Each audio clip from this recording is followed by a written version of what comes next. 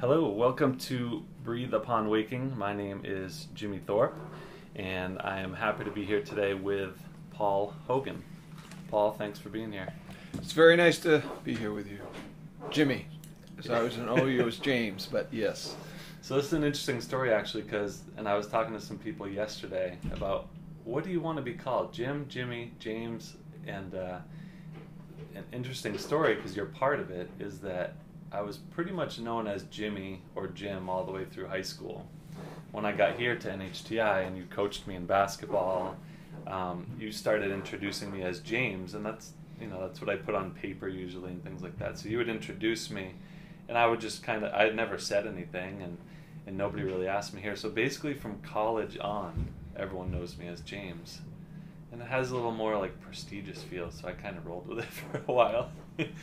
And then moving into creating my own website and things like that, jimmythorpe.com is what was available. So I took that, and I'm kind of going with that. So people say, what do you prefer? And whatever you want to call me.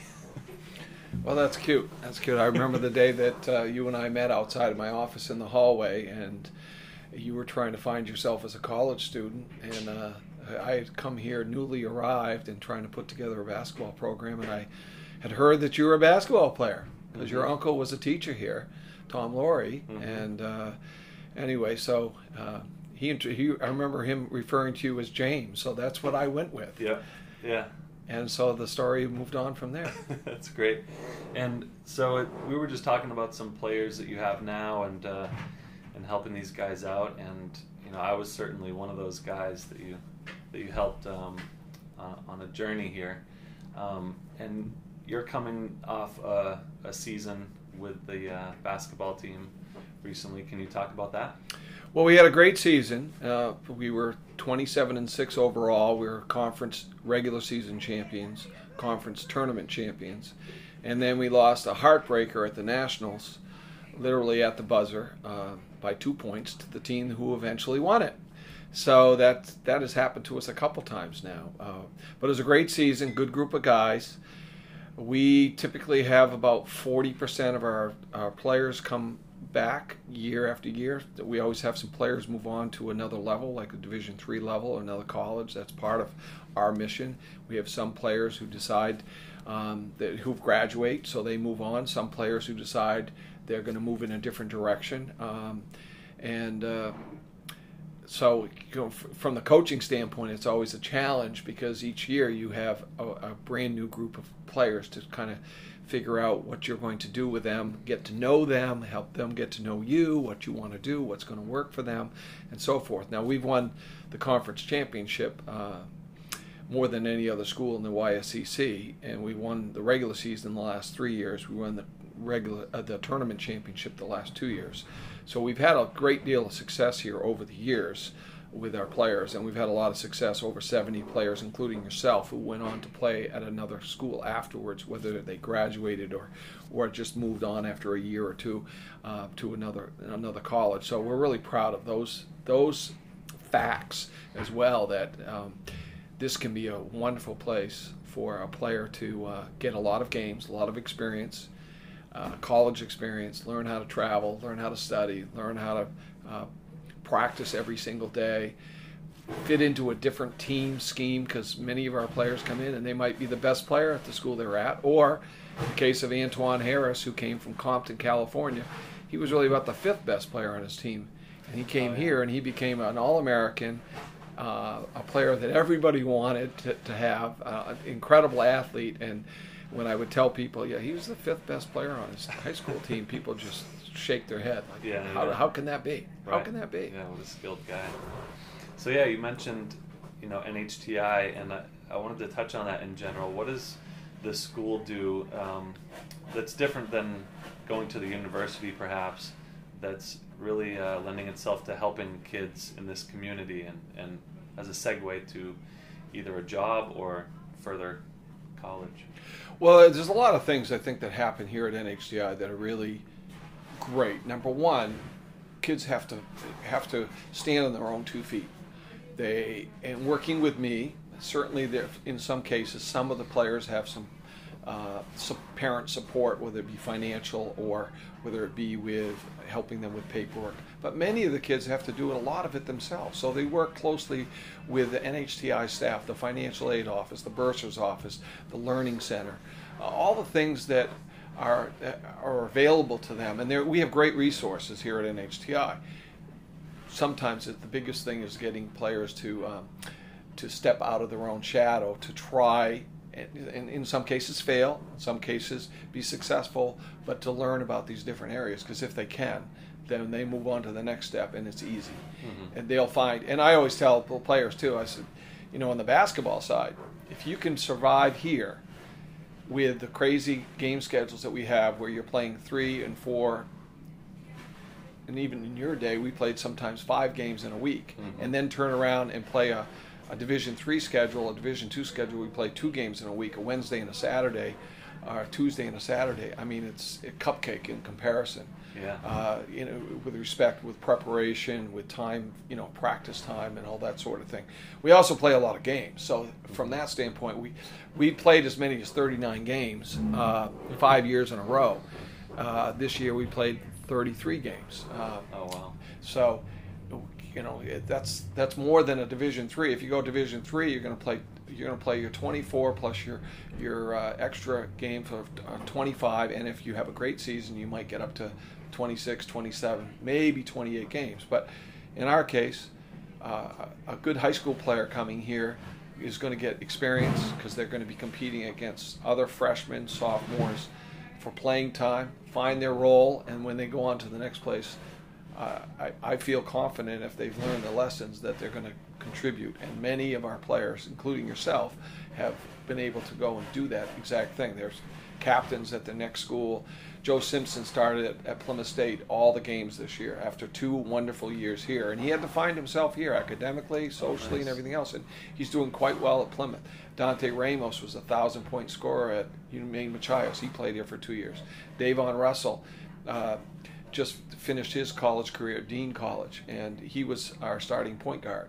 And he was only here for a year, but he ended up having 3 nice years at Dean College, and that ends up being a really wonderful experience and an opportunity that he took advantage of.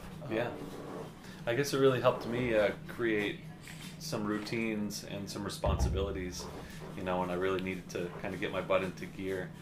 And also saved me a lot of money. That might be self-explanatory, but can you talk a little bit about the cost of college now and what NHTI can do?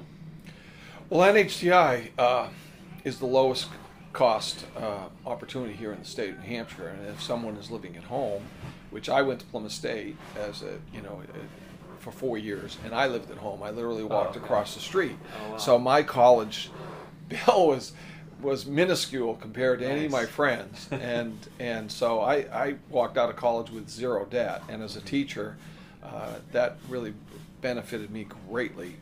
So I was very appreciative of that, and at the time I may not have seen that, but in the case here, I with our amount per credit that kids are paying, mm-hmm. and the fees and so forth, they're really small. So a local person, let's just say who lives at home in the 35-mile radius of NHTI, which the majority of our students come from, mm-hmm. You can go about $3,000 a semester. Wow. Yeah, and now that obviously doesn't include gas and all that sort of thing, but $3,000 for your cost of your education, that's pretty darn good. Yep. So $7,000 for the year. Opportunity to be involved with clubs and organizations like the ASB club that just came back from Louisiana, New Orleans, where they were doing some hurricane relief work. They were in Houston the year before that. They were in Phoenix the year before. These are life-changing opportunities for kids. And there's always 2 or 3 athletes that are on it. There were 2 players on the women's basketball team who went and just had incredible experience, plus the travel piece. Yeah. So, from the economical standpoint and the transferability standpoint, I encourage a lot of our students to come here and take 90 credits and then go to Southern New Hampshire. Yeah. It just makes sense. And in some cases, you can do the same thing with Plymouth State. Those 2 schools have really reached out to us for a number of their academic programs.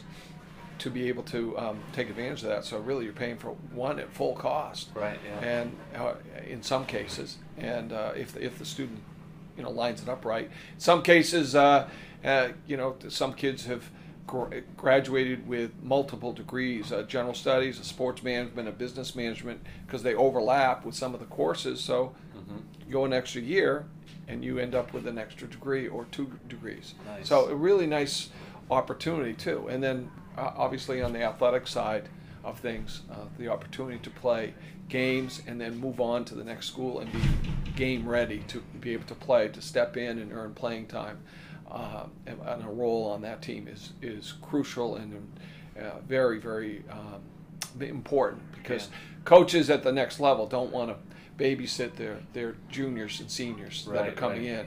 You expect to do some of that with a freshman who's green, who doesn't know where he's going, what he's doing, the college routine. All of a sudden you have some free time if you're living in a res hall. Do you spend all night playing video games, or do you spend some time, reading books and doing your class preparation and all those types of things?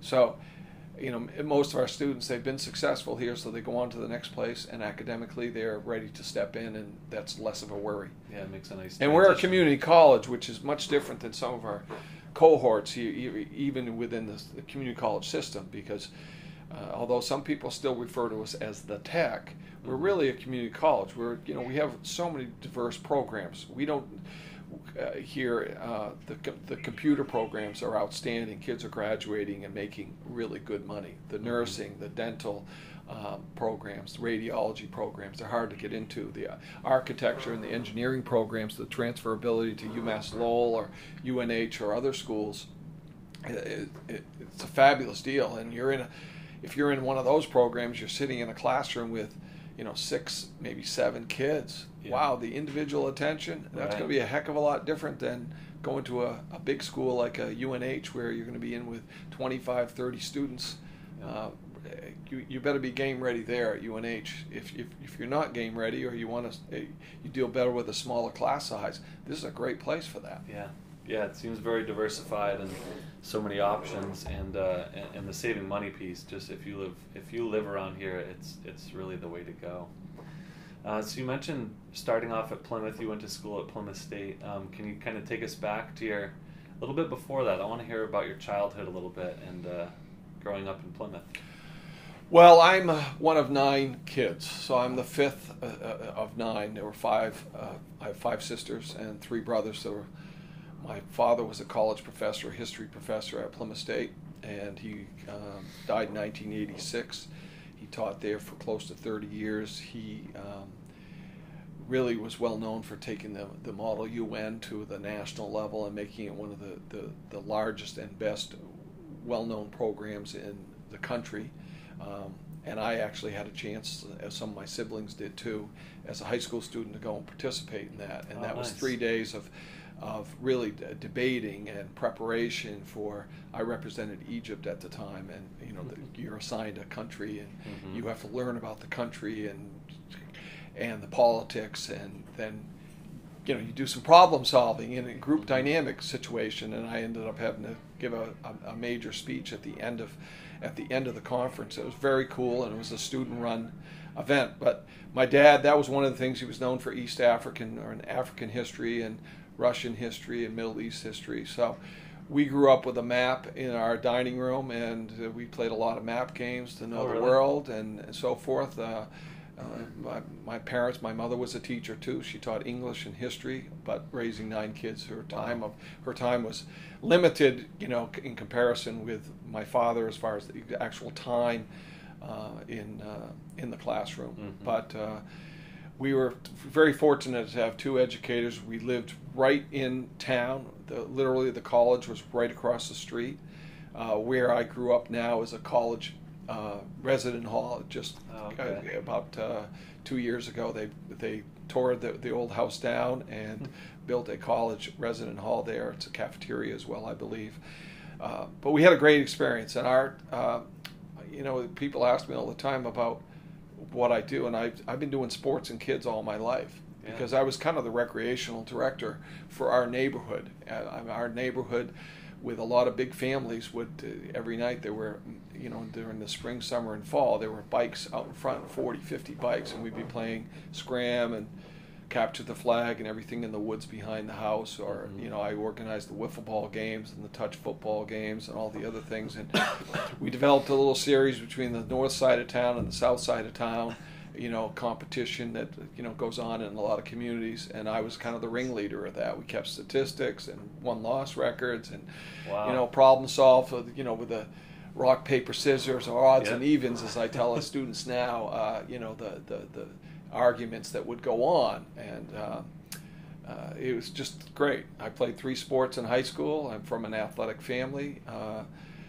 played quarterback in football. I played captain of the basketball team for 2 years, and I played baseball. Played multiple positions in baseball, mostly shortstop and pitcher.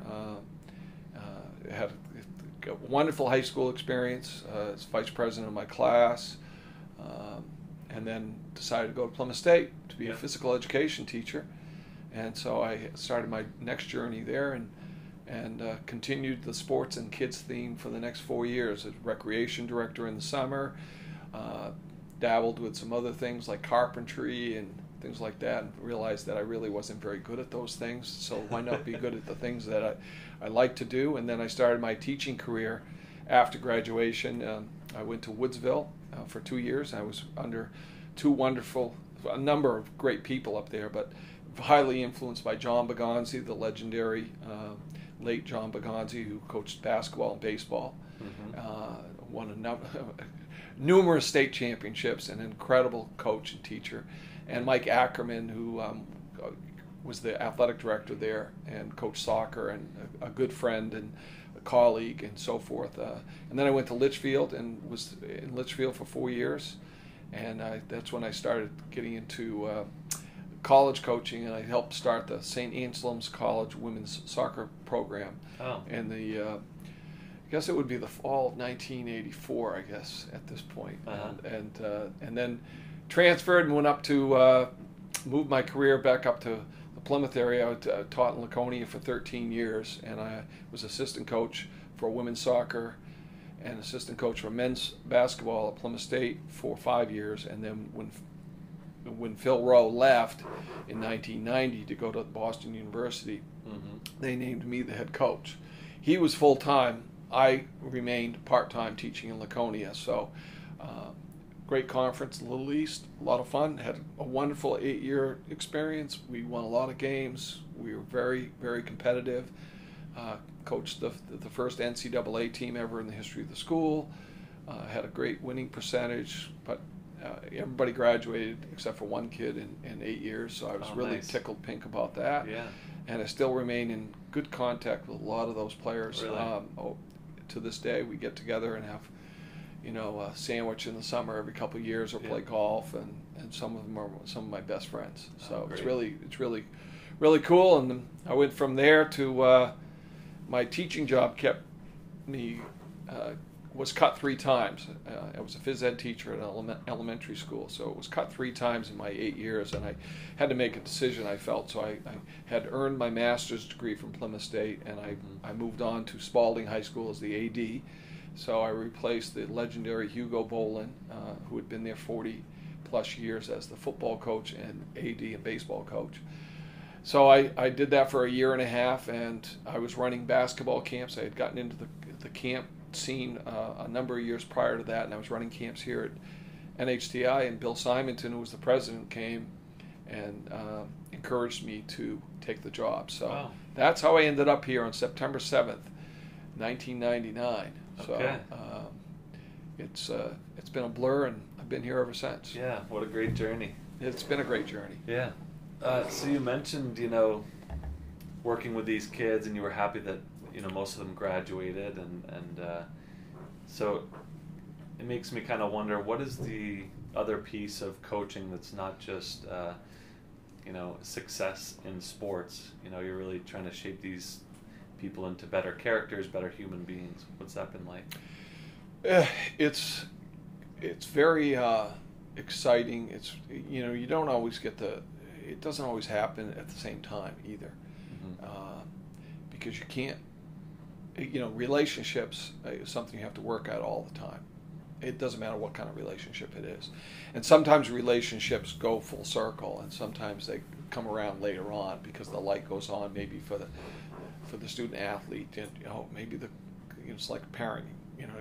Maybe the coach has a message here that you finally hear. Right. And every once in a while, and I hear this from coaching friends, from teacher friends, is that the light goes on and that connection gets made or remade and so forth, and you see a student athlete blossom in their own professional career. And I take Chris Speedy Laws, who was a teammate of yours, at least for 1 year, I think, and certainly one of the finest basketball players who ever played here, and stayed here for 4 years, graduated with multiple degrees like we talked about, went to Keene State afterwards, then went to SNU and graduated with an advanced degree from SNU, and now manages a restaurant and just became a dad. So to me, he's an incredible story, because I didn't know if he was going to make it through the first semester. Between some, let's just say, and we've talked about this, so this is not something brand new, but between attitude issues with how he handled being coached at practice, to how he handled his classroom work. And he went from not being a great student to being a fabulous student. Fabulous student by the time he finished NHTI, and then obviously went on to Keene and finished, transferred in there and finished a degree there, a bachelor's degree, and then went to SNU and finished with a master's degree. So, wow! I mean, that's a heart rub right there. That's a feel good story, because I can go back to that practice when he's looking at me and didn't want to be coached. And I was like, well, this is my job. This is what I'm supposed to do, is to try and get you to do certain things on the floor. And part of it is the attitude, is those adult things that you want players to do, is look you in the eye, smile, acknowledge, communicate, which is a big piece with what we try to do with our current students. It's different than it was 25 years ago because of social media, because of cell phones, because of all the different connective pieces that the internet and so forth have for us. So, well, I remember even back when I was playing, there was a lot of that stuff, and I appreciate that now. And it was simple stuff, but it could be, no jewelry and gum at practice, like we talked about, looking people in the eye when you speak to them and shaking their hand, and that stuff at that young age can really help. And maybe we're not getting that from other places in our lives to help encourage us. That's a great point, and the shaking hands piece in the introduction is something whenever I have one of the players, if I bump into somebody in the lobby and one of the players or a student here, I'm having them introduce themselves to the guest or the person that I might be having a conversation with. And it's just good practice. It's good business practice. It's good adult practice. We shake hands, we acknowledge each other all the time, and it's so important. I teach sports marketing. I always talk about the 7 seconds. Your first 7 seconds, you create an impression. What kind of impression are you going to create? And what kind of a handshake are you going to give? And those things are really important. And students and student athletes need to learn those things, and that's part of the college experience. It's not all measured in a test that you might have in certain classes that you might take. It might be measured in other areas of how you handle, how prompt you are, your preparation.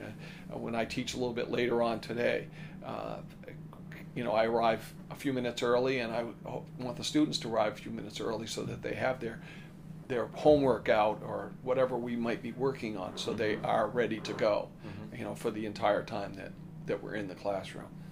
Yeah, there was a word I remember when I came here that kind of you introduced me to the word networking, and I was like, what's that? And but over the years, that of course has been crucial. And so, what can you say about kind of establishing relationships between people and communicating and kind of encouraging kids to focus on that?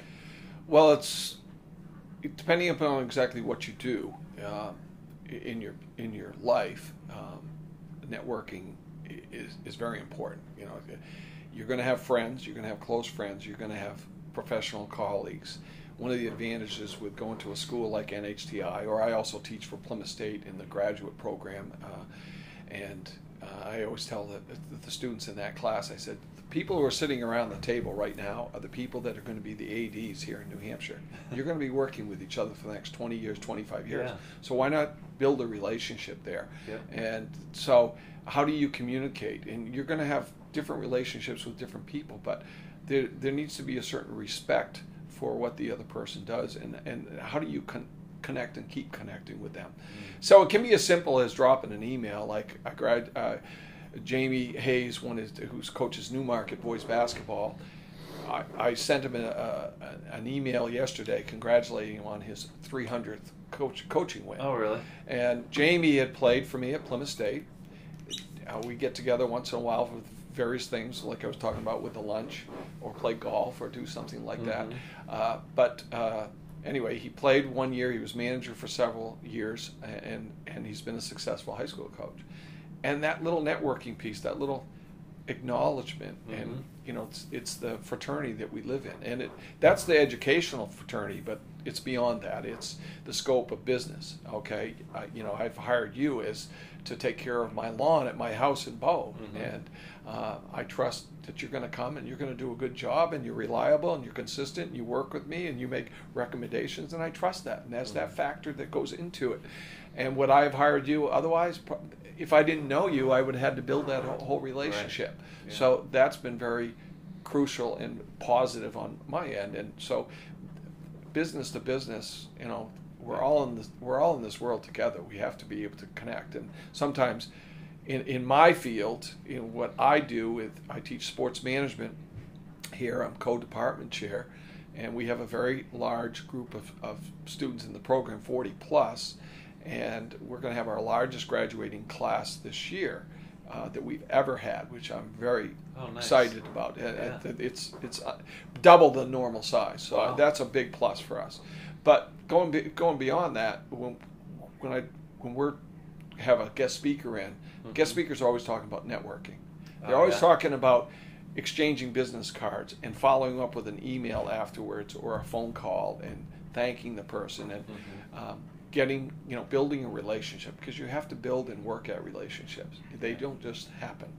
It's almost a little bit like karma too, because you don't necessarily know when you might need this person or when you might have to call them, but 5-10 years down the road you've established that connection, and now you can reach out, with some trust. Well, exactly. And people ask me all the time about NHTI. Well, when you were a student here, NHTI has evolved a lot since that time. Yeah. And when I came here from Spalding, a lot of people questioned, why are you going to the Tech?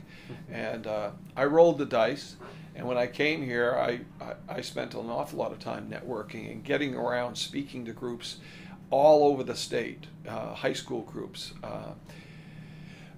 career days, you name it, guest speaker at a lot of different events, going to conferences where the athletic directors, the coaches were, to network, to spread the word. Hey, look, there's some things happening here. We're going to build an athletic program. We're not going to be at the club level in all of our sports. Yeah. We're going to change what men's basketball and women's basketball. We didn't have a women's basketball program when I came here. We're going to change these things. Sports management had 6 students in the program. Like I said, we have over 40 now. Wow. So big change. Yeah. But it takes work, and then networking, and the fact that I had relationships as a high school AD, as a well-known college basketball coach at Plymouth State, as a former baseball coach at Laconia High School, and various other things that I do. The boards I've served on with phys ed and other programs. Those networking pieces all, I think, helped with what we've done here with NHTI. Yeah. And now we have a lot of groups that come in here, the officials groups for basketball and soccer and volleyball, and coaches groups that come in here and have meetings, and I'm here at those meetings. I'm here present. I'm shaking hands. I'm saying hello. Yeah. And it's not uncommon. Our officials have been some of our best people to say, have you talked to this kid for soccer, for basketball, whatever it might be. Yeah. It could be for the sport that I coach, men's basketball, or it could be one of our other sports. And I can't tell you how many referrals we've got from those relationships. Oh, wow. and letting people see what we have here at NHTI. Well, that's important. Yeah, make those positive connections. Well, you mentioned all these things that you're doing, and you're doing a lot, and you've done a lot. Department chairs and different boards, and athletic director and coach, and I remember when I was here, constantly, you were always here. You were always here before us and after us. Is that go-go mentality part of your personality? Is it a work ethic that your parents taught you? What's that about? That's a great question. I think, number one, I always heard from my father that if you like what you do, then spend the time doing it. And my father, as a history teacher, was constantly reading books, constantly practicing his lectures, his notes, reviewing. My mother was retyping them. We grew up with that, with seeing that. I always had a good work ethic, and I think that was instilled from our parents.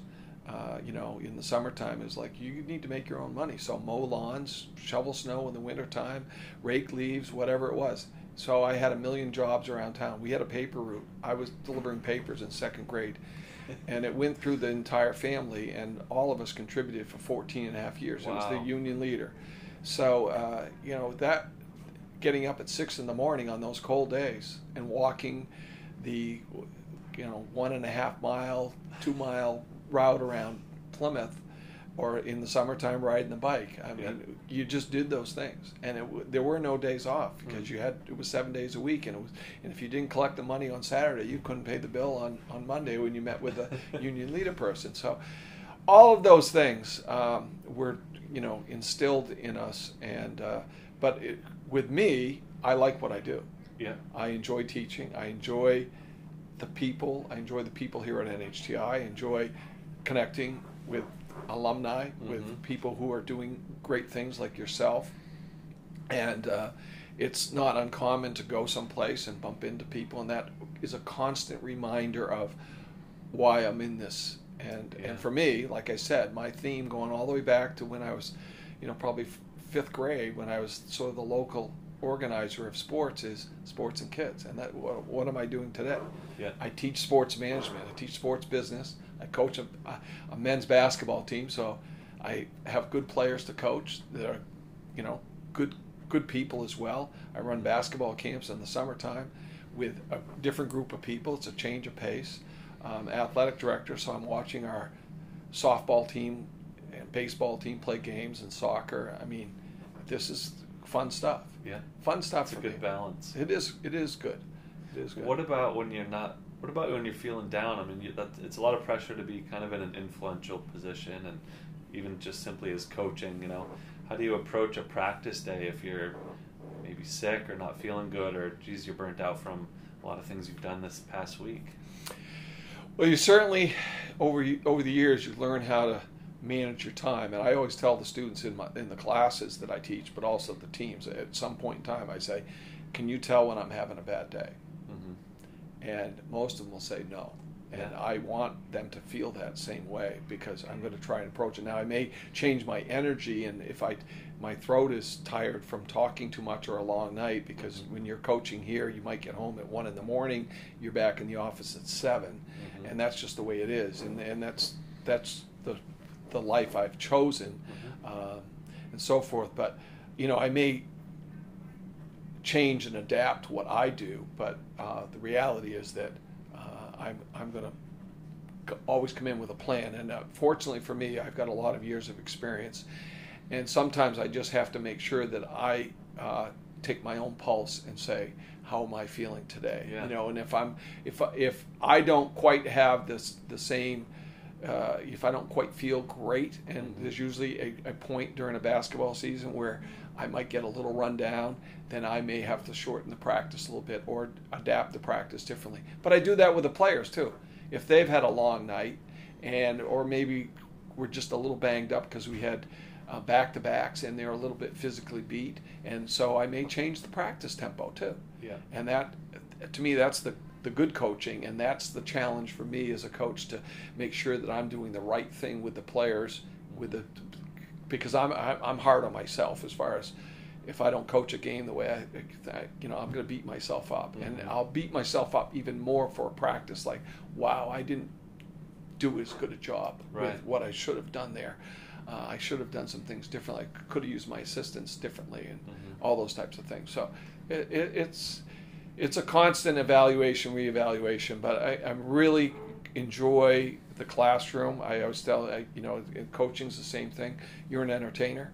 Yeah. There's part of the job is entertaining. When do you be funny? When do you be happy? When do you be silly? When do you pat people on the back? All those types of things that you need to do during you that certainly time. have to be on. Your energy has to be focused, and I think that's a good point you said about you have to be aware of what you have left in your tank, what the class or the team has left, and what they're able to do. But then also there's the piece of kind of not showing your challenges right now, and at least just going through the motions, getting through this practice or this class, whatever it may be, and kind of not bringing, I guess, the baggage. That was one thing I remember too. Whatever's going on in your life today, I understand that and I appreciate it, but let's all leave that at the door, come together as a team, and approach this practice with positivity. And I think that's in the classroom. If you go to a job, your employer is going to expect you to come and do the job, and everybody has personal things that are going on, and so you have to find a way to do the job. So once again, it's the life experience of sports can be a great laboratory for that. How do you block that out? How do you put those things aside? And I always tell the players, with basketball, I said, this is your chosen sport. This is what you love to do. Yeah. So if you love to do it, then make the most of it for the hour and a half, 2 hours, whatever the time is, and prepare for it and do the best you can with it. Yeah. And if you're going to if you're coming in and there's something going on, that's where that adult communication goes on too. Yeah. Let me know so that when I am speaking to you, maybe I speak to you a little bit differently. Maybe I talk to you on the side rather than in front of the group about something I want you to do differently because you have something going on at home or you're not feeling 100%. Everybody has circumstances, and that would be the same thing in a basketball game. If are you going to tell the coach if you're not 100% so the coach uses you the right way in a game, or am I going to burn you out in the first half and you have a cold, but you were too proud to be able to tell the coach that, and that would help me as a coach to be able to use you the right way as a player. Yeah, I wanted to ask you about motivation too, and it seems to be tied into being aware of each individual because everyone kind of runs at a different level. So how do you motivate kids on the basketball team? I obviously as a college coach, I'm looking for kids who have a motor, but everybody has a motor. How do you turn the motor on? And what stimulates? How does a person react to? Do they react best to patting on the back, or do they react best to a scowl? Do they react best to really hard practice versus maybe a soft practice? What is their background? What's their family background? I think as a coach, you need to know all those things. You look back at our national championship team that we had, and we had a run there of some really great seasons, and we had a number of kids who came from really good programs. And when players come from really good programs, they come in with a whole set of values too. So then you can work around the other kids a little bit differently, maybe, who need a little more expertise, who maybe need a little more patting on the back because they're not coming in as game ready or as college ready or as adult ready as some of the others. So there's a lot of different factors. You try and bring energy and enthusiasm. You talked about me arriving early. Well, if we have a practice at 8 in the morning on a Saturday, well, I'm here at 7.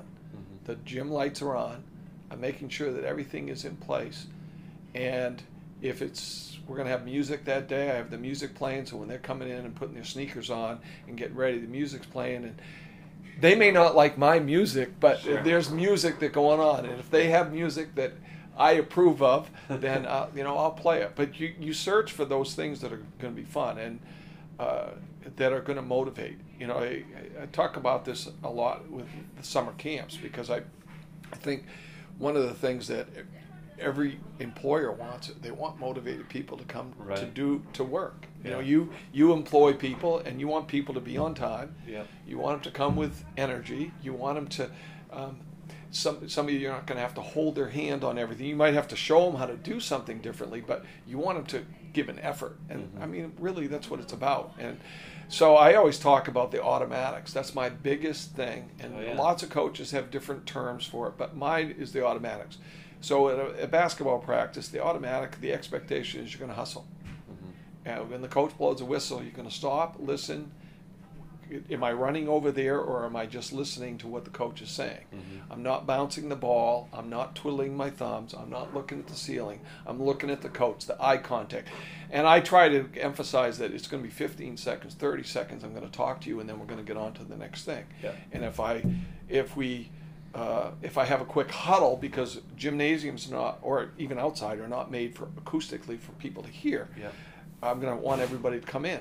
So I always use the example of, and Chris Speedy Laws was a good example of that, not at the beginning, but at the end, of coming and standing in front of me. Moses Jean-Pierre, who's the all-time leading college scorer in the state of New Hampshire, and who I stay in touch with, from Cambridge, Mass.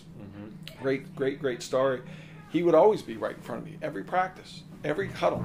Oh, really? Right there. And it's the best player I ever coached, played overseas for a number of years and so forth. Just a really incredible story. But those automatics are key. It's like sitting in the front of the classroom. It is. But it's showing that effort and energy. Yeah. It should be reciprocated. Yeah. And that's a training piece, and that takes constant work. And as a coach, you asked about those days when you're down a little bit. Well, those are the things that hopefully you've built in enough that you don't, when you're not 100%, that they're still evident in the practice. Yeah, some of those automatics are standard. Right. That's what the goal is. Yeah. And at the end of the season, when you're having those practice, that's what you're hoping. Yeah. When the whistle blows, when the class is going, they're looking, listening, their pencils are ready, their eyes are on you, whatever it might be. Yeah, and it takes a lot of early investment in the group, and like you said, learning as much as you can about each individual. So I think that's important. Can we stay with basketball a little bit and talk basketball philosophy? What would you say your coaching philosophy is? What type of game do you want your team to be playing?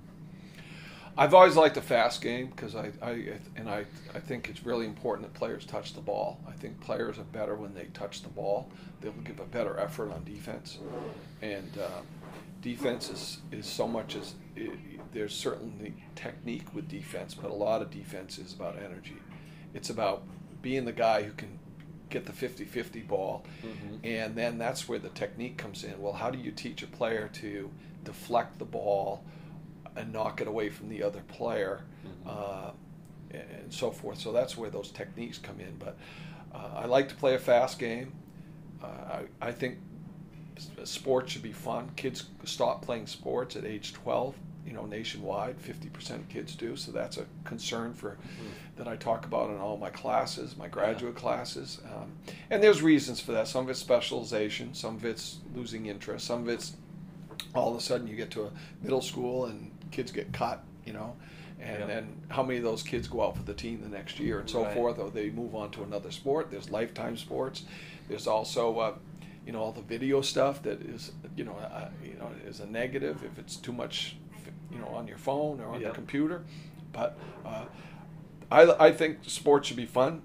I think a practice should be have great energy. I think there should be a lot of movement. There should be a lot of diversity going on in a practice, and I think that players like to be disciplined, and they like to be disciplined with organization, and they learn through organization. So practices are developed with the idea of teaching players how to practice by themselves, how to organize their time, how to spend time and work on things, and to be a good practice player. And I look back at you, and one of the thoughts that you played with some good people on your teams. And one of the things I always encouraged was, this isn't high school. If the gym is available, why not get in the gym and shoot?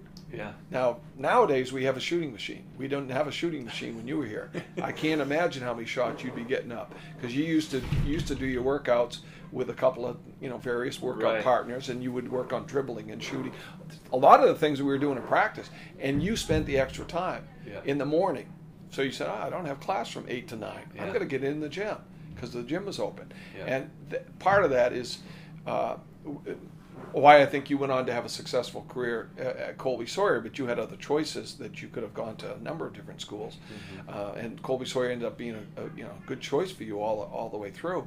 Mm-hmm. But how do you self-motivate yourself? Yeah. The light switch went on for you, and that's, as a coach, that's what you want. Yeah, but then when it doesn't go on for certain players, you got to figure out how to get it on. And I try to, through my coaching that I've done in the past, try to tell kids that you need to be putting in that extra time. That practice is for the team, and that's necessary too. And a lot of these players want to go beyond or to the next level. So what is the extra piece that you're doing, that's going to help you compete with the people that you're fighting with to get to that position? And it is a fight, because you are fighting for playing time. Yeah. And anybody thinks that you should just be given playing time for the sake of giving is, depending on the level. Yeah. If you're in a competitive situation where you should get into high school, then it's about competition. It's about what you did at your last practice. Because every practice is a tryout. Yeah. And that's, our players, that's a constant battle with our players here is, I did this. Now, what about the last practice? Yeah. That's important. And parents don't see that. Right. Parents don't see that. So as a coach, you want consistency. As an employer, you want consistency. You want the day-to-day to be consistently good. Mm-hmm. And some days you're going to be excellent. And you may have an off day, but are you still trying hard? Yeah. One thing I appreciated from your practices, and I actually took this from when I was playing, we might have had a conversation back then, but then as I came back to assist you for a year or two and then help you here and there, I see you doing this a lot, is it can be called like organized chaos, but basically having the team do a drill or go through a series of something, but not necessarily explain all the intricacies of that.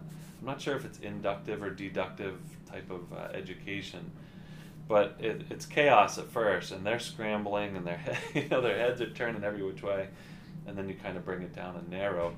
But then in other things, you might introduce, this is exactly what we're going to do. Can you talk about your philosophy with the teaching there?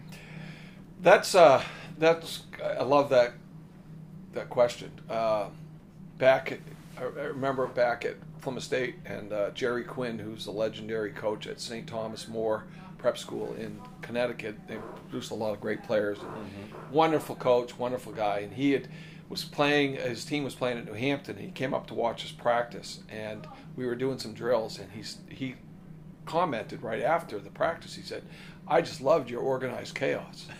And so we talked about it, and I think there's a way to teach different things, mm-hmm. and I think that part of players, you want players to remember things, the sticky part. Yeah. So what do you want them to remember? And I teach whole part. So you teach the whole drill, mm-hmm. the whole aspect, and then over the next bunch of days, you try and refine it and break it down mm-hmm. to its component parts. And it's okay if you have chaos, as long as no one's getting hurt, so it's a safe situation. Because safety and risk management are key parts for any sport. Mm-hmm. So I think the whole part, I teach the component of, whether it be an offensive set, whether it be an out-of-bounds play, whether it be a transition drill or a defensive drill. And then you start breaking down all the little pieces and the station work that you need to do, and that's where utilizing, if you're fortunate, like I was when I had you and Mark Yetton, as assistant coaches, to be able to say, take these 5 guys and go work on, mm-hmm. How to play this particular screen on defense or whatever. And it comes together. Remember here, in a short time, we have to get all kinds of new players on the same page. Yeah. And as I say to the players every year, and maybe you remember this, we have to speak the same language. Yeah. And whatever language you spoke at your previous school, now you have to learn the Paul Hogan language, the NHTI language. What's my term for, transition? You know, as maybe you had a different. I use run responsibilities. A lot of people talk about press breakers. Yeah. Well, I use the term run responsibility because I want us to be thinking about running. That takes quite a bit of time for our players to kind of come. What do you mean? What is he saying? Mm-hmm. Or it could be everything. Your out of bounds play in high school, number one, could be different than my out of bounds play, number one. So we got to speak the same language. Yeah. And that whole part really puts their feet to the fire, though. And I think a lot of coaches can,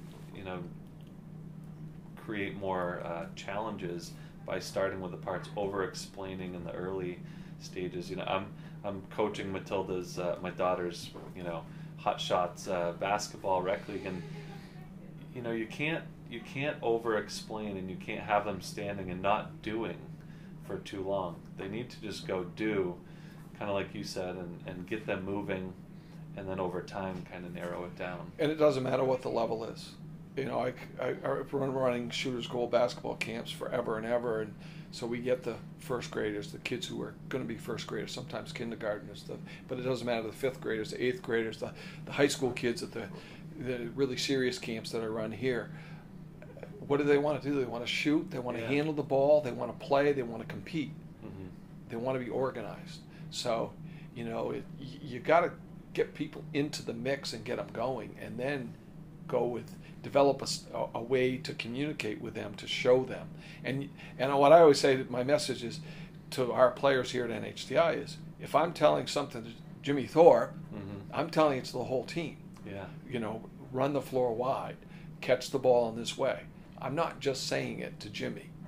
And as a coach, there are certain players who will and can listen to constructive criticism better than others. Sure. You just know that. Yeah. And so that's why, sometimes coaches will talk more to certain players because they recognize that certain players are more receptive and can handle listening and then doing something positive with whatever you're bringing up to them.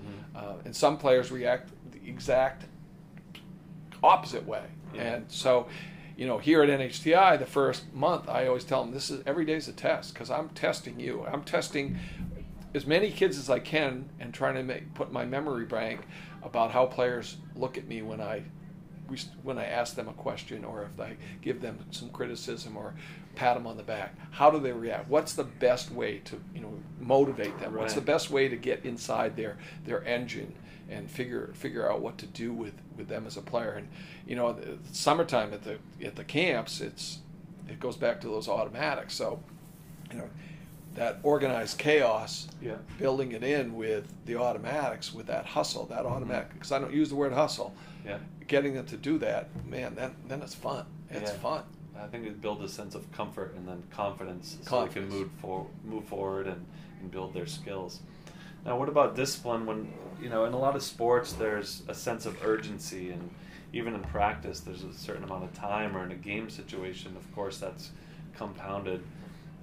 What do you think about discipline? And recently, like, Tom Izzo's been in the news for Michigan State for yelling at a player, and what do you think about that?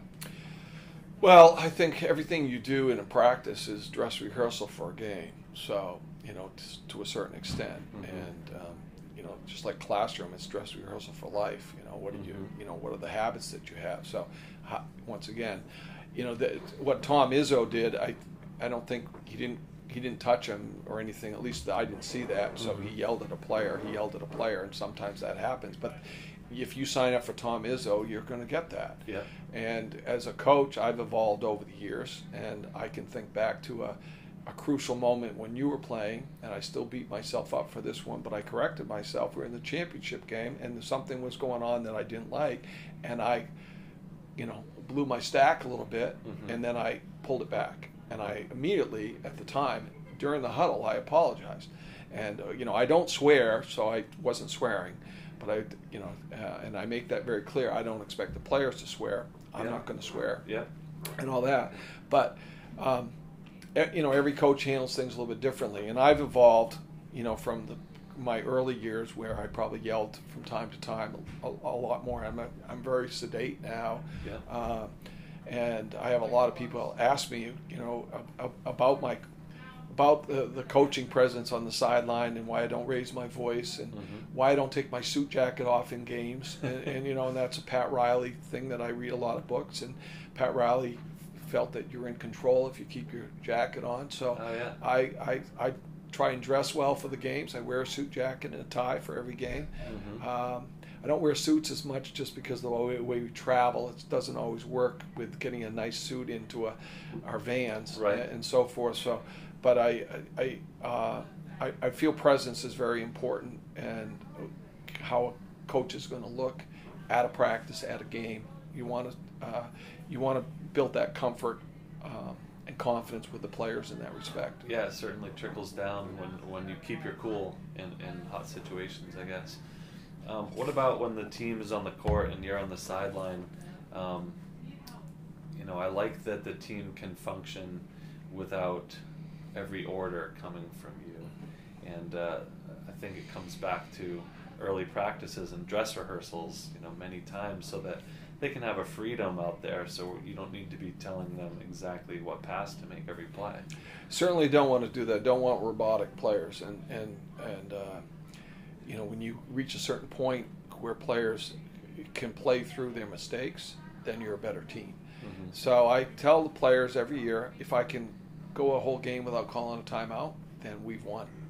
Because that means the other coach, we probably won the score, but the other coach has to use his timeouts. And if you can survive another team's run, then you basically hit them right back with a counter punch, and so that's a good thing.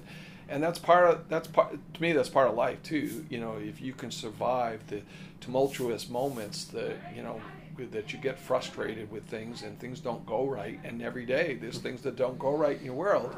Right. So I think that's a Phil Jackson thing too. But I remember looking over, like, is he going to call a timeout yet? And no, you were kind of letting us withstand and see if we can battle through. And there are times where you have to show your players how to use the timeouts right. So there's certainly not to say that I haven't called a timeout early in a game, but it's usually a reminder. Yeah. I also take them.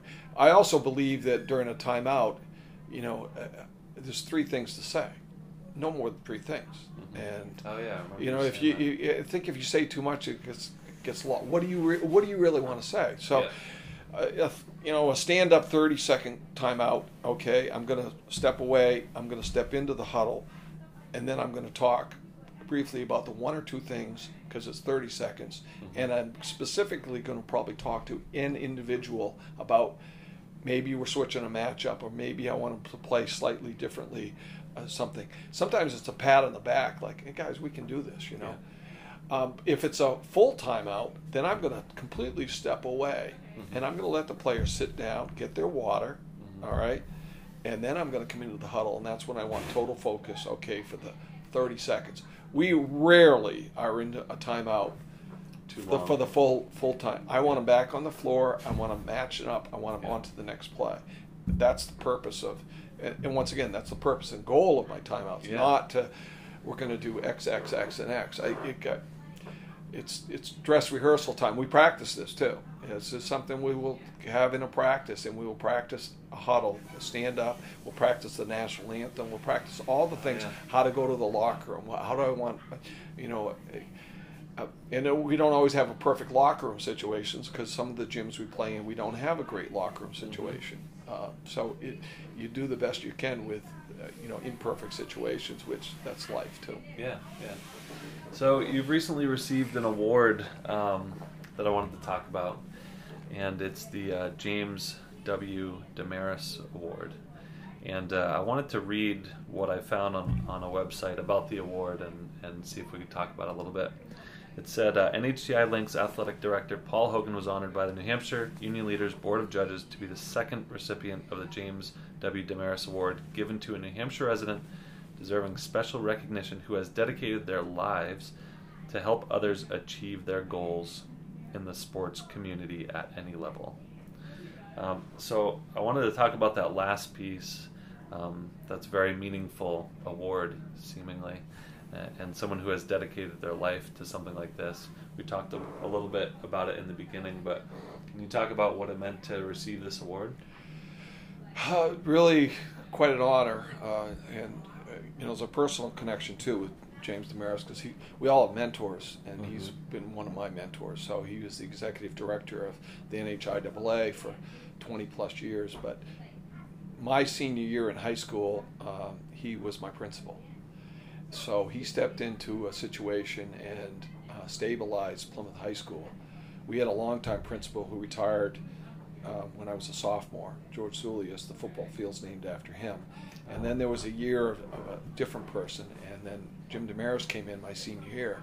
Well, just prior to the start of my senior year, and I was quarterback in the football team and so forth, my dad had a very, very serious heart attack, and so we didn't know if he was going to live. I spent pretty much most of the year, he was in and out of the hospital, and he was, it was pretty tough. And Jim Damaris became somebody who became a friend, and so forth. And all my professional moves along the way after I started my career, I ended up talking with him. What do you think about this? Is this a good place for me to go? What are the pros? What are the cons of this? And he knew me very well. He knew my personality. He knew what I was about. He understood me. He was really a great principal. And when I became the AD at Spalding High School, I had conferred with him prior to taking the job, and he had encouraged me, and we regularly talked about things. And he put me on certain committees, got me on certain committees, and that whole experience has continued. And when he was teaching graduate school, I would go and speak to his classes. So that connection continued, and so I learned a lot of wonderful things with him. And he had a wonderful wife, Kay, and I still talk to him from time to time. And his two boys, Mark and Michael, and I actually got Mark going on his professional career in this system as admissions with Manchester Community College, one of our sister schools. There's a strong, personal connection. There is, and it's very, very, very cool. But all the things that I've done, like I said, sports and kids, and it's just a natural, the connection piece. It's all the career days. It's all you want me to come and speak to your group. You want to talk X's and O's. I have coaches come in who will spend a half an hour and talk X's and O's about the preparation for their team. And I speak at the NAFERD convention just about every year up in Waterville Valley, one or two talks on, it could be on business of sports, it could be on coaching, it could be on something else. And this is all related. Yeah. It's all related to the stuff that I love to do. So I'm very fortunate to be able to be in a position, especially here in Concord, which I kind of think we've tried to bring it as sort of the center of athletic activity here in the state of New Hampshire in many ways. And I get to do this every day, so it's pretty cool. It's fun. You've certainly done a good job. Well, as we're wrapping up here, what's next for you? Are you still doing basketball camps in the summer? And that's part of my year-round calendar. So it's a busy time right now because a lot of people are calling, emailing, and registering for camp. Want to know which camp is the best one. I've been doing Shooters Gold around the state for the longest amount of time, 35 plus years. And so I've been everywhere from Pittsburgh, New Hampshire, all the way to the coast, to the Vermont side of things, and all the way to the southern part of the state. And thousands of kids have come through that camp, and it's been a lot of fun. And so that's a transition piece for me, and I love it. I also get a lot of people who were former players, who have worked the camps, former assistant coaches. So for me to spend part of the summer with Evan Johnson and Darla Johnson, who's currently our women's basketball coach, or Bruce Johnson, or Jess Hardiman, or some of the other folks that I have, Scott Miller, Jim Carey, Matt Swedberg, who played for me back in the Plymouth State days. I mean, and it's fun. It's long days because every day starts early and ends late with the phone calls and this and that. But it's a lot of fun. It really is a job of love, and I'm in the gym. That's great. One question I get, and I'm wondering, is you have the post player and a point guard camp. But what I've told people is there's a focus, but any player can really go to any camp, right? Correct. Okay. The camps that, I tell people this, the Shooters Gold camps are a recreational style skill camp that I travel around and go to a lot of communities that wouldn't normally have a camp. So, Nice. Guilford, Meredith, Littleton. These are places that in some cases are off the beaten path. So, and I've done, used to do as many as 14 of those. With my schedule and some of the people who work the camps for me, I can't be in all these places like I used to be. But Right. it's a great introductory. Let's get people on the escalator and love basketball and enjoy basketball. They get a ball and a shirt. The camps that I run here have a slightly different purpose. You talked about the point guard camp. We call it the point guard camp. It's a name, but it's really a skills camp. And it's an intense 2.5 days, and we work on a lot of skills, a lot of repetition, a lot of fundamentals, some advanced techniques, and they can come in as an unskilled player. They can come in as a very skilled player. We have really great players. I know I already have like 3 really good players coming to the boys point guard camp in particular this summer, and I'm excited with that. But I'll have some beginner kids too who are good athletes, who are looking for some confidence. They're looking to improve their footwork, how they catch the ball, learn some things. And once again, if they get on the escalator and they get motivated, then they're going to go and learn they've learned some things. They're going to go and practice and take those and do some good things with them. The Rip City's another. It's a traditional style day camp where they play a couple games each day. It's fun. It's a step up from Shooters Gold. It's a positive camp, and it's in the NHTI gym, so it's a nice facility. Yeah. And then the specialty camp we always fill out. Because the point guard camp and the specialty camp have the overnight option, that kids can stay in the resident hall, so they eat meals in the calf. Yeah. They have long days. We get out of the gym at 9 at night. There's no AC in the resident hall, so they bring their fans. Some kids complain about it. Some parents get a big kick out of it. Yeah. I get a kick out of it too. I sleep there too. So nice. It's a long bunch of days, but it's very fulfilling. Yeah. And it's usually, I always tell people, it's nice if you get a camper to come 3 times, because then you get to know them. Yeah. If you only see them once, where you can do certain things, but if you get to see a player over 3 camp periods, then you get to know them a little bit. And I have some who come many more than that, and then they try a variety of the camps to get some different experiences. That is very beneficial to me, but also to the staff that we have, and it's the same staff every year. So you'll be able to feel out the player and figure out what makes them tick a little bit more. That's right, and help them advance their game, because they come in the next year and you say, okay, you've gotten better at that, now let's get better at this. Yeah. And you're a little bit stronger, you've grown 3 inches, I didn't recognize you when you walked in. Yeah. Your hair is a different length, and all those types of things. So the overnight camps, though, attract kids from out of state. That was the other thing, because of the resident hall. So it's not just Nice. the local Concord area kid. We get kids from Rhode Island and Maine and Vermont, and I've had kids from the state of Washington and California and Georgia and nice. Ireland and Spain that have come to the camp too, so you can really have some international flavor. That's In great. some cases too, we've had some of your teammates, like Daisho Shimoto, who works with the Minnesota Timberwolves. He's the video coordinator for the Timberwolves. Work some camps. So you have an international flavor of some people who end up helping out at the camps too. So it makes for a lot of fun. Nice. Yeah, I recommend the camps to everyone whenever if people are looking, and there's definitely a positive feel to them, and all the coaches are engaged and positive and really caring about every player out there. So highly recommend. They're not sit around camps. No, they're not sit around. They're not babysitting camps. And I make sure people know that too, especially if they're coming to one of the camps here, because the days are long. If they don't really love basketball, then they're not going to enjoy being in the gym for 12 hours.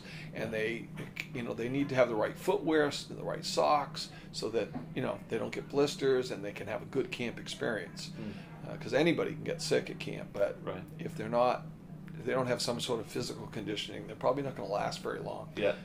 So that's just the way it is. Yeah. But that's part of the appealing of it too, because the real basketball junkie, the player, not the parent, the player that wants a basketball experience, they're going to get it at one of the camps. Very nice. Other than that, still teaching into the spring and teaching in the spring. Teach a couple classes for Plymouth State. I teach sports, finance, and marketing, graduate level, and I teach athletic administration.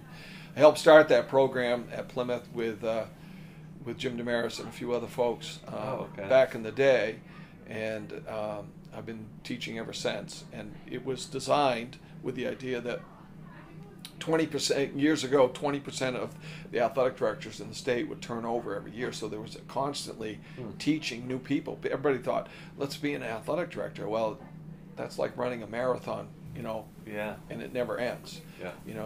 So it was educating. So if you're going to get into that business, then you want to know the nooks and crannies Sure. of what it is to be an AD, because it's not for everybody to be an AD, to be at all the games and to deal with all the long days and the different personalities and everything like that. But it's a really good couple of courses that I get a chance to work with some professionals who are looking to move their career forward.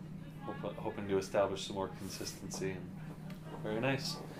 All right, well, I really want to thank you a lot for talking today. And you mentioned mentors before, and I consider you someone that I've been able to call and ask questions, and I really appreciate that. Absolutely. So I want to look forward to continuing that in the future. Thank you, James. Thanks, Paul. This is Jimmy Thorpe signing off for Breathe Upon Waking. The next time you wake up, don't forget to breathe.